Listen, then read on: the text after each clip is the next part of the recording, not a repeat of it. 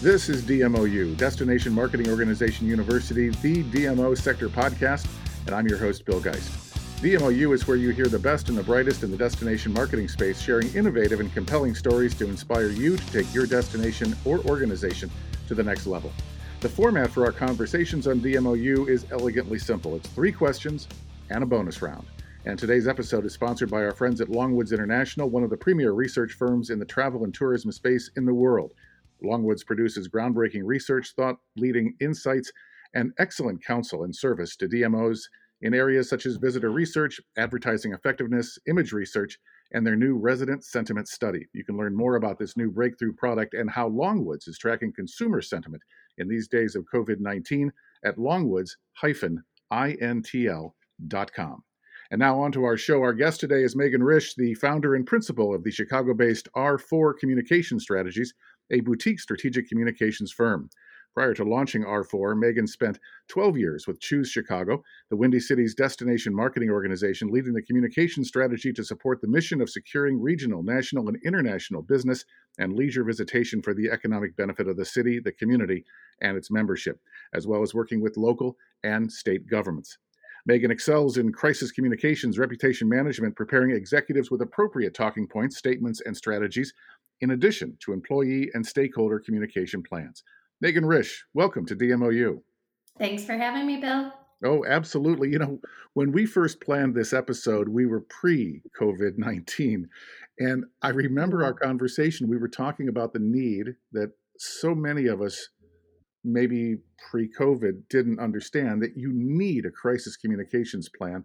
And you said in that conversation, because it was in my notes, it's not if, it's when. So beyond being clairvoyant, here's our first question. Regardless if it's a global pandemic or the next attack on DMO funding, which we know is just around the corner, share with us your thoughts on how the happy face spin of most crisis communication plans has changed in today's world. As I continue to watch and read what's happening throughout the world, and I'm not like anybody else, I spend most of my days now on webinars, and it's nice, it's refreshing to see so many positive moments, to see how others are lifting one another up. It's inspiring, and I think it's what we all need every now and then. At that same time that we're all seeing this and doing this for one another, we all see that it's really black and white. You just can't spin your way out of a global pandemic. And everyone has experienced it in some way, shape, or form. And ultimately, what it comes down to is this is a human crisis. And so at any other given time, in any other type of crisis, transparency is critical. And in this instance, the level of transparency for much of our industry is very sobering. There are layoffs, tremendous budget cuts, people's livelihood is at stake, and really none of us have any idea what the future holds.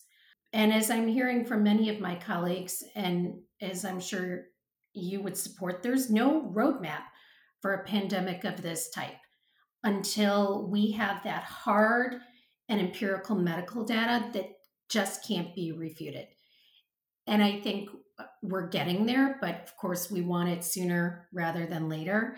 But I think that's going to be the first real tangible element before we're back to any recovery. And our industry has been through many crises. And it's no secret that a crisis and how an organization decides to come out of it will ultimately define their brand. So what I look to is that millions of Americans are dreaming about traveling again, and they may even be planning. So when we come out of this dormant yet temporary lifestyle, our destination organizations need to be ready to implement that comprehensive recovery plan that supports their stakeholders. And I think what everyone is agreeing to now is that now more than ever, the destination organizations need to be supporting and lifting up their local businesses and being seen as the expert for the residents in their community.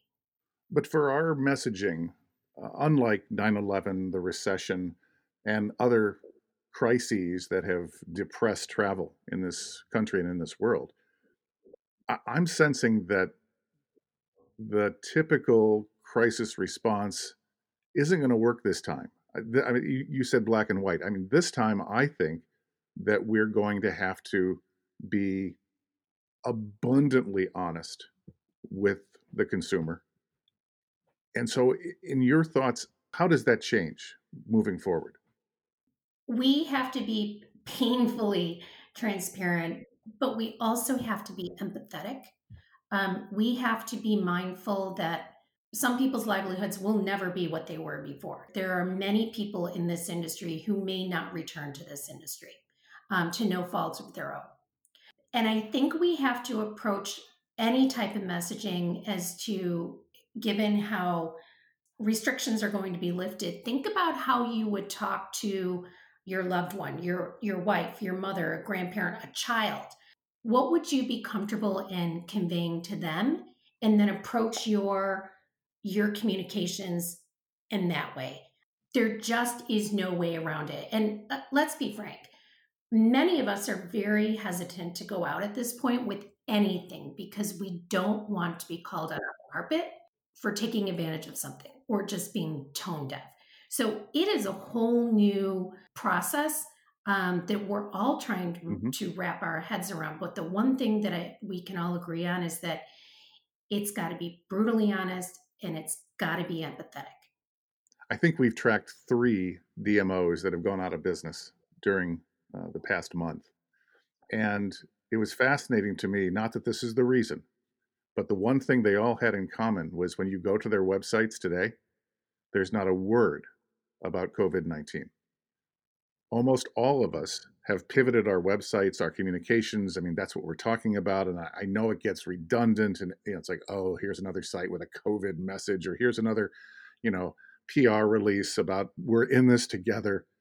But it was fascinating that all 3 of those DMOs, and they were relatively small market DMOs that may not have had the resources to change their website, which, shame on them, but not a word, not a word. Yeah. And that's our new reality. It goes back to the don't be tone deaf for any type of business, not just ours. There has to be a mention, a tie back to COVID. There's absolutely no way of getting around it. After Katrina ravaged New Orleans, I remember that CEO Stephen Perry commented at one of the industry events, kind of recounting the response. He said, there has to be a different voice for different audiences. He said that the mayor was absolutely the right voice to talk to residents, but that the mayor was the completely wrong voice to talk to the nation. Mm-hmm. How should DMOs plan for who should be the voice and what the message should be? Yeah. And I've made no secret that I wholeheartedly agree with Steve and many of our CEOs. This is part of planning. Not even when it's just a crisis, but there are certain stakeholders that want to hear from certain leaders. And Jack Johnson with Destinations International, no stranger to any of us, and I've had the pleasure of working with him in Chicago and now at DI. He's the expert when it comes to this shared community asset. And that's what this goes back to. In our world, we know amongst ourselves that the destination organizations are really the trusted source for information for the leisure and business traveler. Only in the last few years have we had to pivot to become that essential source for the community. And so while this time is of most importance, it's not only during a crisis that we have to underscore, not only for the visitors to a destination, but the residents of that community are now just as important as those who bring their business to a community. And it goes back to what you were saying earlier. It's making accurate and nonpartisan information available about the status of the situation in your destination. So all of these DMOs, many, those that did not shutter, had to pivot and change the messaging on their website. And it's a lot of who's open for business, curbside, takeout, support your small business when we get to the other side of this, and then providing specific state and or province information from those authorities, on these stay-at-home orders. When we started, what the hotel closures were, and with a couple of my clients, we pivoted from what has closed to what remains open. And since we can't be out there promoting travel to a certain destination now, we've had to be very mindful and very cautious to not be seen as trying to get around the restrictions from the local authorities. So while we would typically be promoting the opening of an art exhibition or a lilac festival, we're no different than any other destination organization. We've had to go virtual.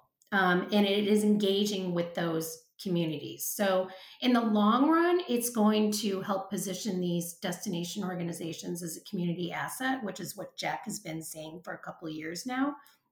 And there's many phases to this recovery. And as we're putting together our recovery plans, as I'm sure everyone is working on now, we need to be innovative yet careful how we are deploying any type of campaign. And that goes back to my point earlier about being compassionate and thinking about how you would speak to a family member and craft your message in that way. But definitely, it is the destination organization that should be encouraging the community to support the community. It's almost as a keep your business and experience local message. It's not what we're 100% accustomed to, but I think all of us in our industry would agree that supporting local is the right thing to do at this time.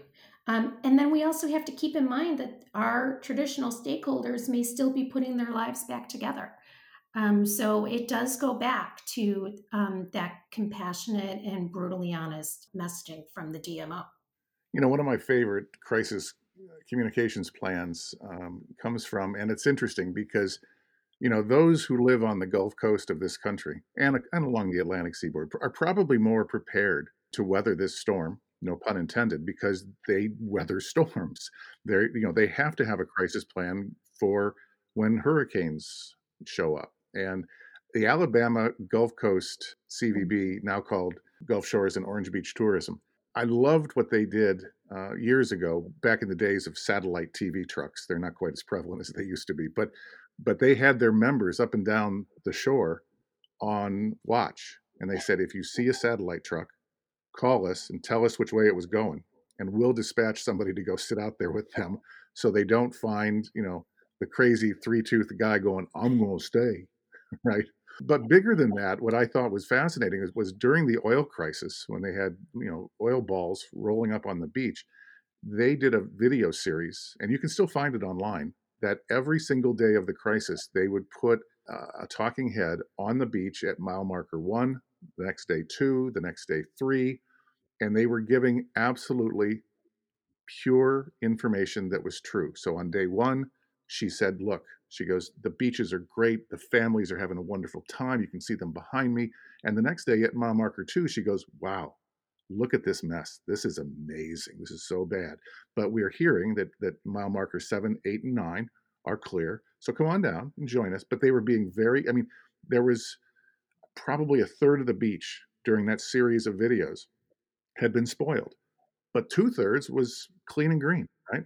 And so, you talk to the folks down there and they say that honesty got them an awful lot of fans and people, they had a great year that year because they were being honest. Yeah, it's gut wrenching for them to even think about doing that, but it's that balance.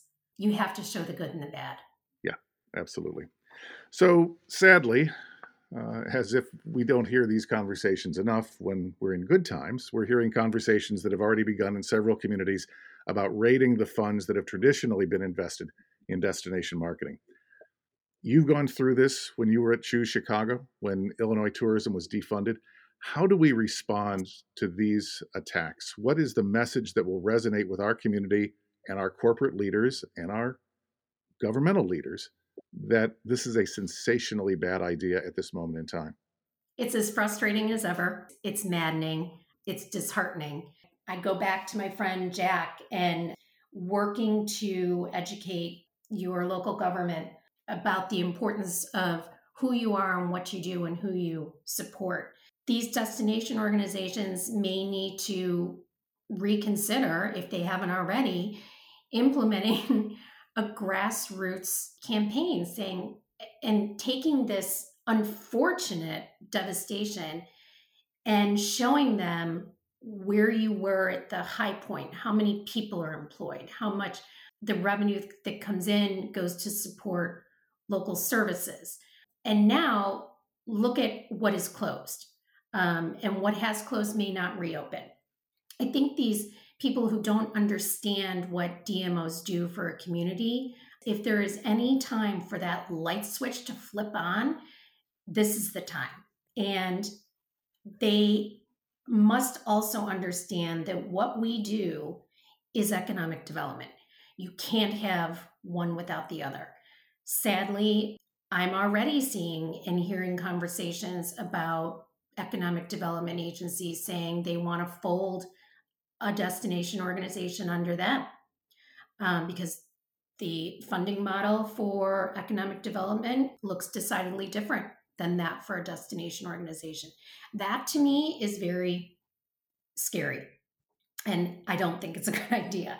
But it goes back to these small businesses, I think at this point, are realizing the critical importance of their local tourism team. As I mentioned earlier, before we started this conversation, I have a client who is primarily funded via state grants. And the grants that they received had to be deobligated back to the state. And so, for any events that grant money was used to support, let's say for the year 2020, and fortunately, these events have not canceled, they have rescheduled for 2021. This presents a real situation that there will be no money next year. And therefore, a specific destination organization may not be able to support a client or a partner as they typically would have. And equally as disturbing, and I've made no secret, I put this on my social media platform, these task forces that have been created by the White House. There is one for hospitality. And while I appreciate that hospitality has a seat at the table, it's large corporations.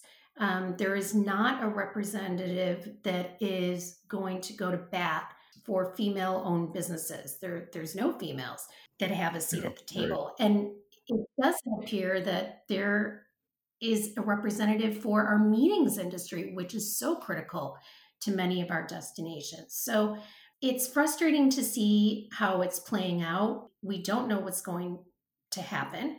We've all known we've needed to change the funding models, but I think we should all now agree that it's just slapping us in the face. So really, I think it's just, we have to go back to grassroots and really find a way to solidify funding for not just the large destinations, but also the smaller communities. You make an interesting point, and I think also a startling one, that economic development units will begin to make their play for folding DMOs under their umbrella. I've always been of the mind that if you break it down to, as Simon Sinek does, why, this all comes down to marketing the community, right? You market the community to businesses, to investors, to entrepreneurs. That's what economic development does. We market to leisure visitors, convention planners, etc., sports tournaments. Sure. But it all comes back to marketing. So the marketing umbrella, if there's an umbrella to be had, it ought to be the DMO. Yes. With economic development as one of its divisions. Yes. With convention sales as one of its divisions, as sports as a division, as leisure as a division. That economic development really should be in our umbrella. I agree. Because at the end of the day, and this actually happened in an interesting way at the South Shore Convention and Visitors Authority over in northwestern Indiana. The economic development guys went to the DMO and said, hey, we have this great idea for a campaign. Would you run it for us? Because you're the marketing pros. We're good at site selection and making the deal, but you're the marketers. Could you do the marketing? And that's really where movetoindiana.com came from, Mm. was a residential relocation campaign run by the DMO. And for those who are interested, we actually did an episode of DMOU with Spiro Batistatos from South Shore CVA about this campaign, and you can find it in the library. That's great. But I mean, it really underscored, I think, what we're saying, and that is the marketing is the key component. Our funding mechanism may not be as strong as we'd like to be at this moment in time. Shame on us. Yeah. But economic development should be part of us rather than the other way around. And I think, unfortunately, in this country, for whatever reason, economic development, nobody argues with that, but tourism, seems like a nice to have. And as you said earlier, Yeah. that they're absolutely inseparable. Both of them rely on each other. Yes. Well, Megan, thank you so much for kind of giving us your view on how crisis communications must change in this new era. So let's get to that bonus round question. And I love the question that you've suggested because I came into this industry having been, I wouldn't say a critic, but those who know me know that I used to be the morning guy on an FM rock radio station. And when our community started its DMO, I was unmerciful. I made fun of the people who were doing it. I said, "Oh, come on, there is no tourism here." I mean, it was a small suburban Chicago community that, you wouldn't think was a tourism town. Well, I became its DMO executive director within the year, and on the job learned, oh my, this is way bigger than I thought.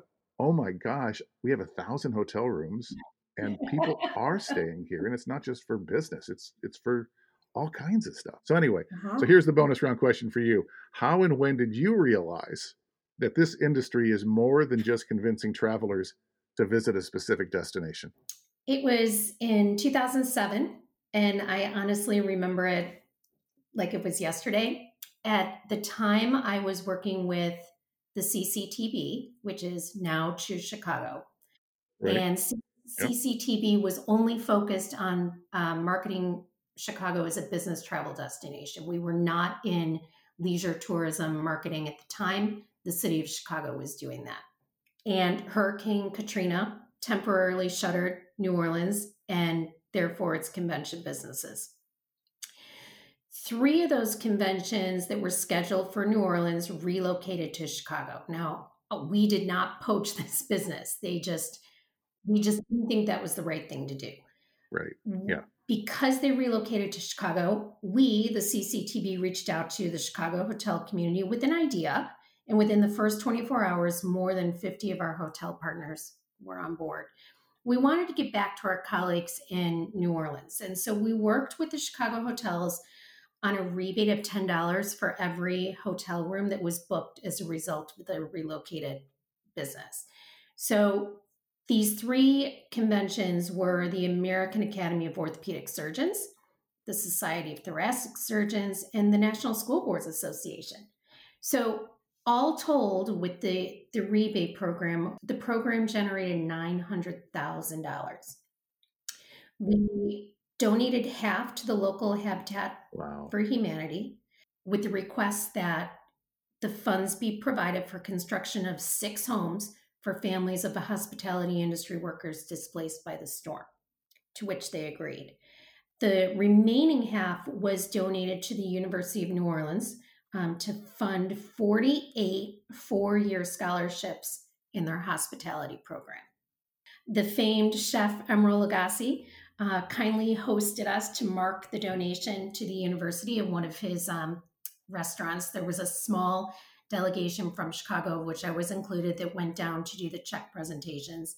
And I think what it really comes down to is that this industry overall not only supports its own communities in good times and bad, but it's the industry as a whole that comes together when tragedy strikes, and we lift one another up, and competition goes by the wayside, and it's all about compassion and taking care of people and their families.